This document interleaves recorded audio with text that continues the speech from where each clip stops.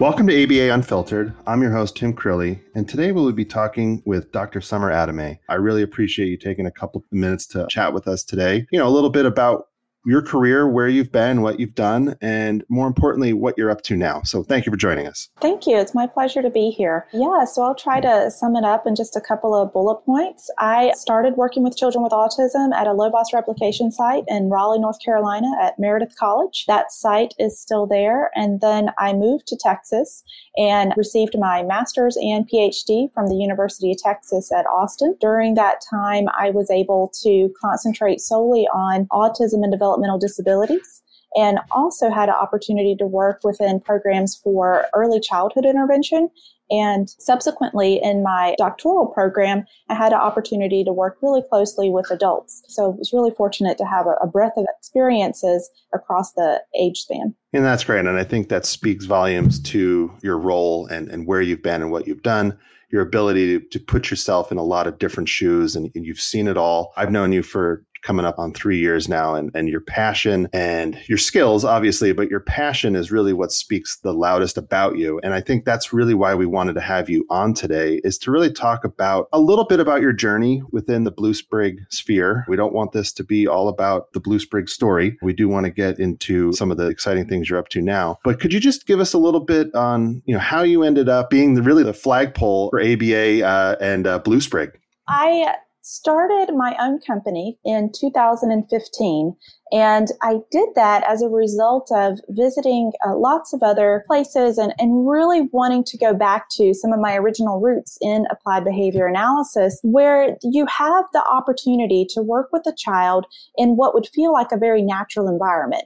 To work with the child, to work with the family on skills that are going to make a massive impact on their daily life, more importantly at home than in the center. So I wanted to do something where I would have a really small group of kids, hopefully provide really excellent services, and then have the next group of kids. So work myself out of a position of need with those kids, and you have some more kids coming in. So that then presented a challenge when other families needed help. Sure. So here I was in this tiny center. Then, other families were contacting me. They needed some help. They heard about this tiny little place that's providing services that really didn't feel sterile. That really didn't, feel like what traditional ABA may feel like. And so then I did open up a second center. But at that point in time, I realized most of my work was centered around trying to figure out how in the world to get insurance contracts through, how in the world to get credentialed, how in the world to provide these services for these kids and also advocate for them to receive these services and also be a clinician and a business owner. So at that point, I realized that most of the energy that I was putting into the center was, again, kind of eschewing me for why I originally went into the field. Which sure, it was all admin. Yeah, it was all admin. It was that's exactly it. At that point in time, it just happened to be whenever I met Keith Jones, who was our CEO. He approached me about buying my company. And it really wasn't something that I considered, but it also wasn't something that I thought, who would buy me? Who would buy me? I have Wait, you want to buy what now? 2 kids. What exactly are you trying to buy? What is going on here? Again, that speaks to my naivety with Sure. the business piece of it too, right? I was asked for things that I didn't even know existed within my company, such as what is my EBITDA? I have no idea what that is. Let me Google really quickly what that means, Sure. and maybe I can get back to you in a couple of weeks on an answer. Ask me what an antecedent intervention is. I got Sure. that one, right? Okay, so fast forward, and we were able to procure the acquisition of my company.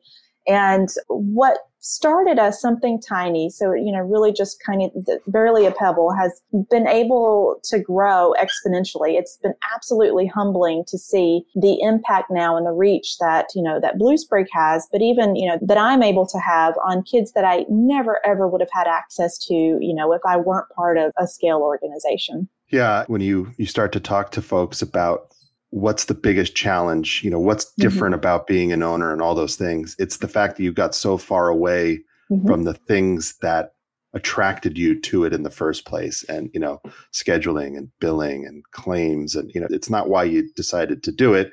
If you had wanted to do that, you would have gone into the insurance billing world instead of the ABA autism treatment world. So yeah, exactly. I thought, I have a contract in place. If I provide the service, you guys pay for the service. I thought it was that easy. I naively went into it thinking that was the case. And I can appreciate now why there are challenges in place. And I can absolutely appreciate from being scale now why that does take a bit longer. Sure. And full disclosure, you and I have sat in on meetings with people in, a similar space that you were in. And I think, when they hear you talk about it, you see the look on their face. Oh, okay. It's okay to feel this way. So, I think you're really good at telling that story and explaining why in a post-acquisition world, while you can't guarantee what it'll be with every organization, if you pick the right partner, the things that you love about why you were doing it start to flow back into your daily life. I see that in you every day. You've been able to sort of wear a bunch of hats back in the very beginning of this process when we all were wearing a bunch of hats. But you've seemed to settle in on a few things. But today I was really kind of hoping we could really chat about the advocacy part, because I know that is a giant passion for you. Just no child left behind sort of mentality. Everyone should be able to get services if they need service. So explain a little bit how that role started to come together for you at Blue Sprig. Yeah, absolutely. So, it really was happenstance in the beginning. We were working on making sure that behavior analysts were licensed in Texas. Then once we were licensed in Texas, that opened up the opportunity for children that received the Medicaid benefit to receive services. And that wasn't something that was happening in Texas ever. And there was a federal mandate out that it needed to happen, but, no one's enforcing it. No one's enforcing it just yet. And honestly, from now, having been a business owner and a clinician, there are 80,000 children that need services. I mean, that's a massive price tag. But that said, it's still something they're entitled to. Sure. So I guess for me, having worked from, like I say, all the way from early diagnosis into adulthood, I've seen firsthand what happens whenever someone doesn't receive services. I've seen that quality of life, and it's not enviable. So what I then became on fire to do was to make sure if there's a vehicle for access for services, and these services can make an impact on long-term life and long-term quality of life and create that enviable life scenario, that's what I wanted to do.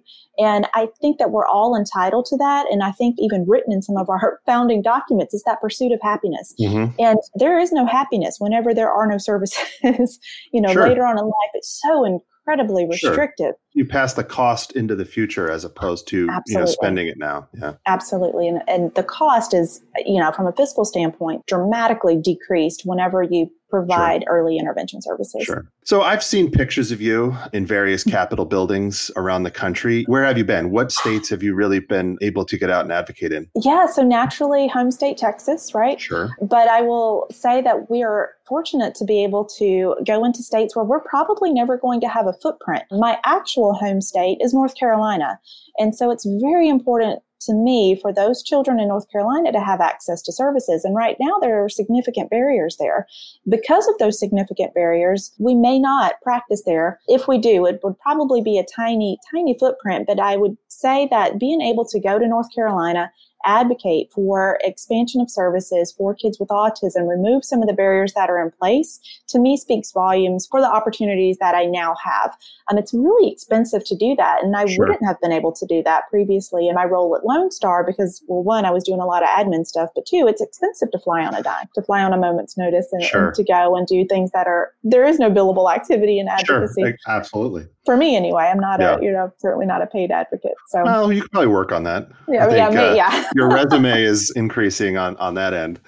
You do speak very eloquently and professionally when you are, giving those impassioned speeches. I've seen some clips of that. So you're probably well on your way. And folks listening out there, if there are issues your state is impacted with, Summer's a great contact. Not that I'm going to blow up your email, but she's a great person to really reach out to understand maybe sometimes what the process is and what steps, what hoops people are going to have to jump through.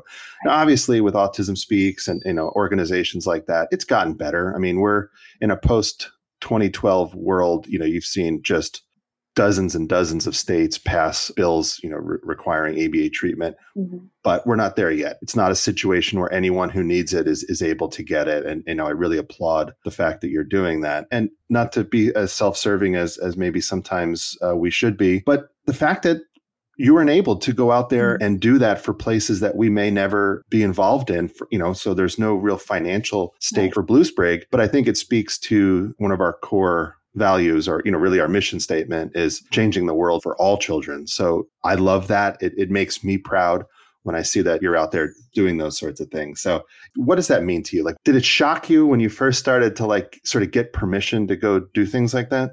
Yeah, absolutely. Because most of the time, whenever you go and to do some type of testimony, you get 3 minutes.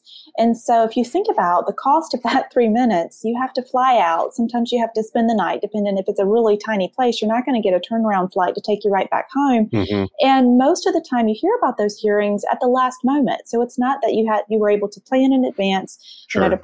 All of those things are incredibly costly. So yeah, I can remember, almost being nervous the first couple of times, like, hey, I think there's an opportunity here to go and to provide some testimony. I'm looking at the roster. I don't think there's anybody else lined up to really advocate for ABA services. Maybe can I go? And the answer has always been, sure, absolutely. If it means that, this could impact services for kids or adults, actually, because at times we're not an adult-centered company, but at times I've needed to go and speak on, behalf of adult services. And so to have that type of flexibility to basically roam the country and, try to have an impact where I can has been huge. I want to speak to the other piece of this because there are so many people within organizations like Autism Speaks, for example, where I'm an advocacy ambassador, that absolutely have it all buttoned up as far as speaking with legislators, as far as providing a very detailed rationale for why these services not only are important, but are required or are medically necessary and that the children are entitled to. But the other piece of advocacy for our team is to work directly with providers and working with providers to talk about the outcomes for applied behavior analysis.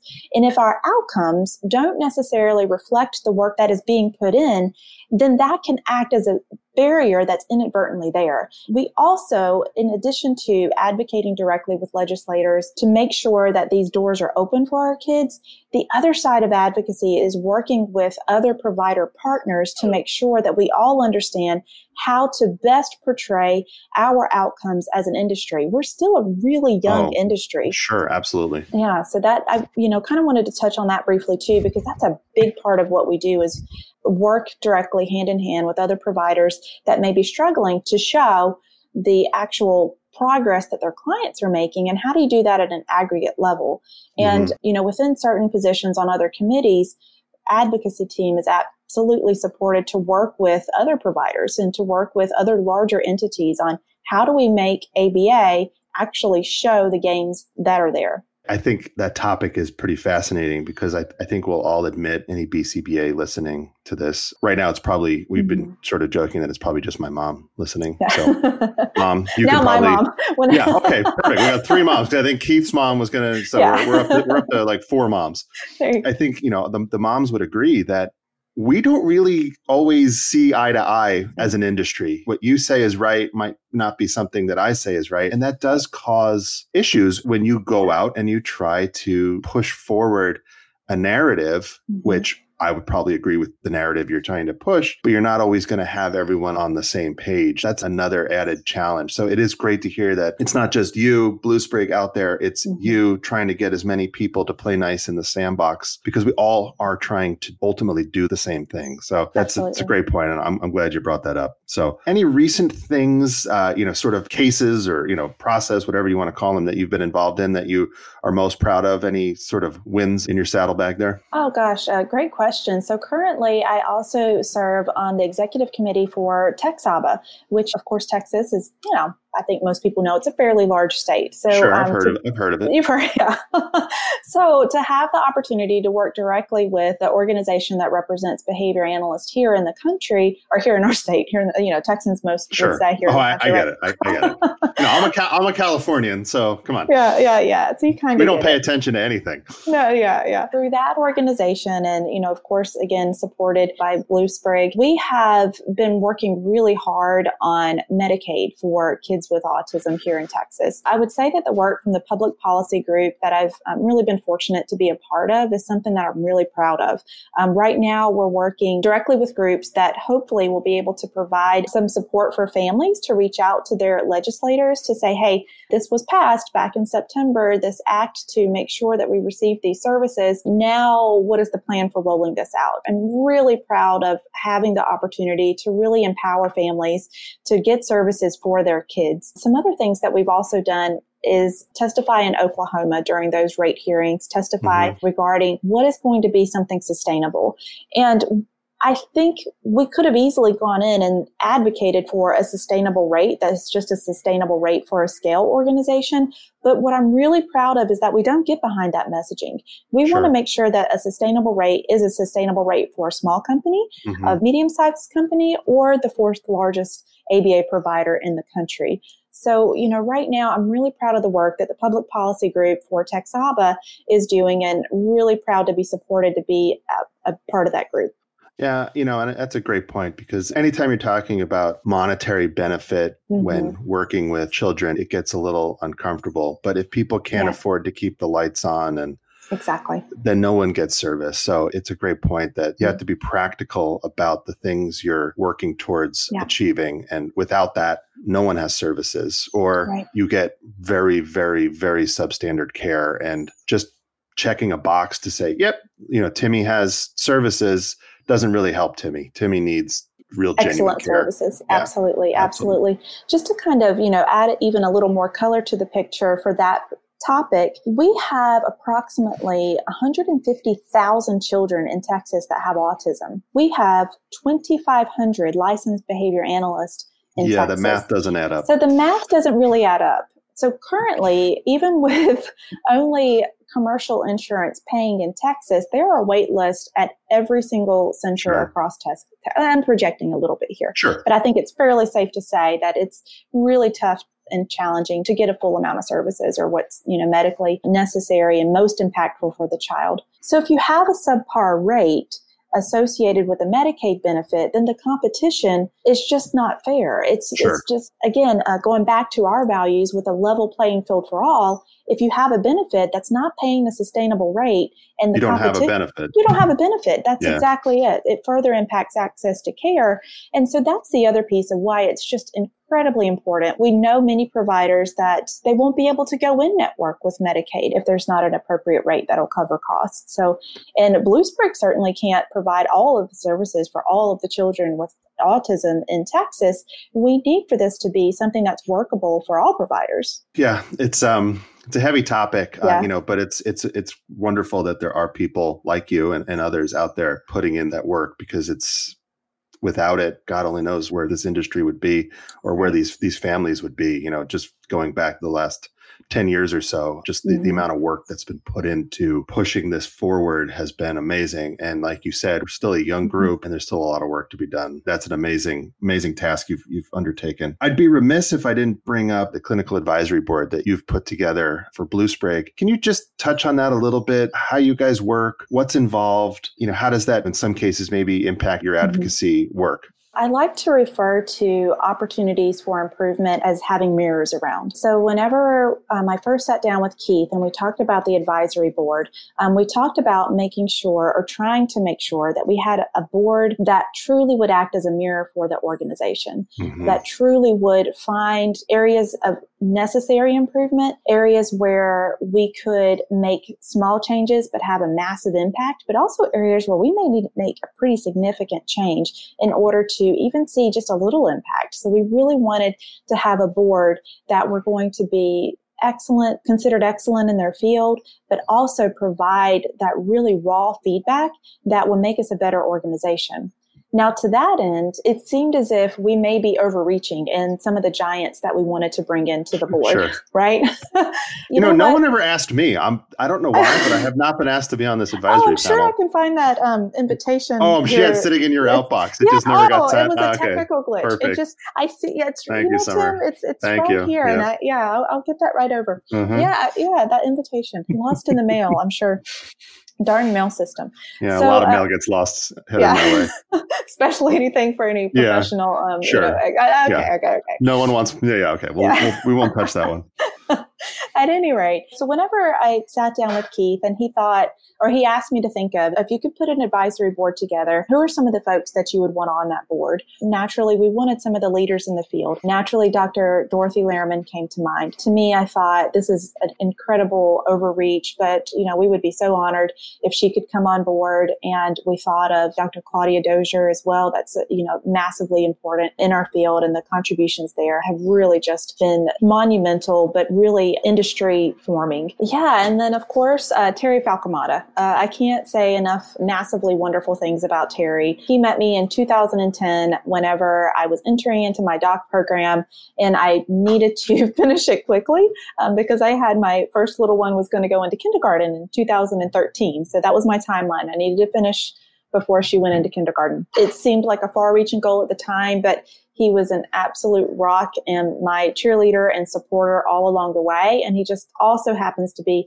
exceptionally talented in the area of severe challenge and behavior, which is a particularly high level of interest area for me. I absolutely really have a heart for that particular area, severe challenge and behavior. Terry is one of the experts in the field for that as well. So fortunately, he agreed to serving on the board. But I think the relationship that I have with Terry, he also makes sure to continue to be a mentor and to continue to keep me grounded and continue to provide that feedback that, only your closest mentors can provide, and to keep you humble. And then our advisory board was definitely stacked with some of the most influential folks in applied behavior analysis. But we needed a bit more of a balance for the medical side. And in steps Dr. Candace Allen. Dr. Candace Allen works with Texas Children's Hospital as a developmental pediatrician. And so she's really been a beautiful balance to the board. And she has participated in a way that has really just exceeded our expectations. And we're really fortunate to have that side of the table come to the advisory boards to provide us with information regarding any particular medical issues that could also be impacting our kids. We know that 75% of children that have autism have some type of comorbid condition. And to have that level of expertise on our advisory board has just been huge. I've had a chance to meet them, and you can tell when they're in the room, people get excited. So I think that's just one of the things that makes us a little bit different. And it's a pleasure to sort of see how that works and how that, might interact with you on the outside. Because obviously that carries weight when you're talking to other folks, but also the way that they're able to help us internally problem solve things and think about things or bring the latest research, whatever it might be. That's exactly it. And I'd be remiss if I didn't bring up the fact that Dr. Lehrman is just infinitely available. I mean, she has really just offered resources. She also offers her expertise. She offers feedback. She really has just been incredibly giving to the Blue Spray community. She has always been available, and she's someone now that I consider a mentor and a friend. And I would absolutely be remiss if I didn't say that out loud as well. Sure. The contributions that she brings. I hope her dean isn't listening, because they're going to add 2 classes onto her schedule now. So, well, she's got too much time on her hand. She invited me to teach actually at the University of Houston. You totally have time for that. Perfect. Well, look, when Dr. Lehrman asked, you say yes. You got to jump. And I am so honored to have the opportunity to do so. So I am really excited about this. And yes, I accept your offer to come and guest lecture. Yes, thank you. Totally, thank you. Yes. Let me send out some calendar invites. I'll be there. All right. What are you going to talk about? Because this is a behavior analytic course. I make it up as I go along. That's great. Called Winging It 101. Yeah. Okay, Summer, I really appreciate that's a lot of great information. And obviously just the work you're doing, we can't begin to thank you enough, because I don't have it in me. And it takes, people like you to go out and do these things to make sure that we're all able to do the things that we want to do and help the people we want to help. So thank you so much. Of course. But before I let you go, I need you to put on your clinical hat. Oh, okay. Okay. And I'm going to ask you a yes or no question. You need to answer yes or no, but I also need an operational definition to support your answer. Okay. So either yes or no. X is the reason, and give me a definition. So the question is a hot dog a sandwich? Yes. Operationally defined, a sandwich would be 2 slices or pieces of bread that can hold content. Okay. So yes, So in Summer's world, North Carolina raised, Texas now, a hot dog is a sandwich. I would never Thank call you. a hot dog a sandwich, but I think it could meet the operational definition. Okay. Yeah, just to be clear. We could talk a little bit offline about what your definition was, because it wasn't great. Oh, dang Because it. you said 2 slices of bread. Yeah, but it's It's sliced. not sliced. It but does. it's not I didn't 2 say pieces. it has to be It's one sliced all the piece. way through. It's 1 piece. Okay. So I should have said 2 halves of bread. No, 1. Oh, dang it, It's Tim. one Okay. bread. I failed. I failed. No, you didn't. There's no right or wrong answer. That's why it's fun. And when you get world-class clinicians to try to define it, it's even funnier. So, Dang it. Okay. So, well, thank you. Thank you for being here, and to all you out there for tuning in. All 4 moms, we really appreciate you listening to ABA Unfiltered, and we'll be back soon with another episode. Thank you guys so much. I truly appreciate the opportunity.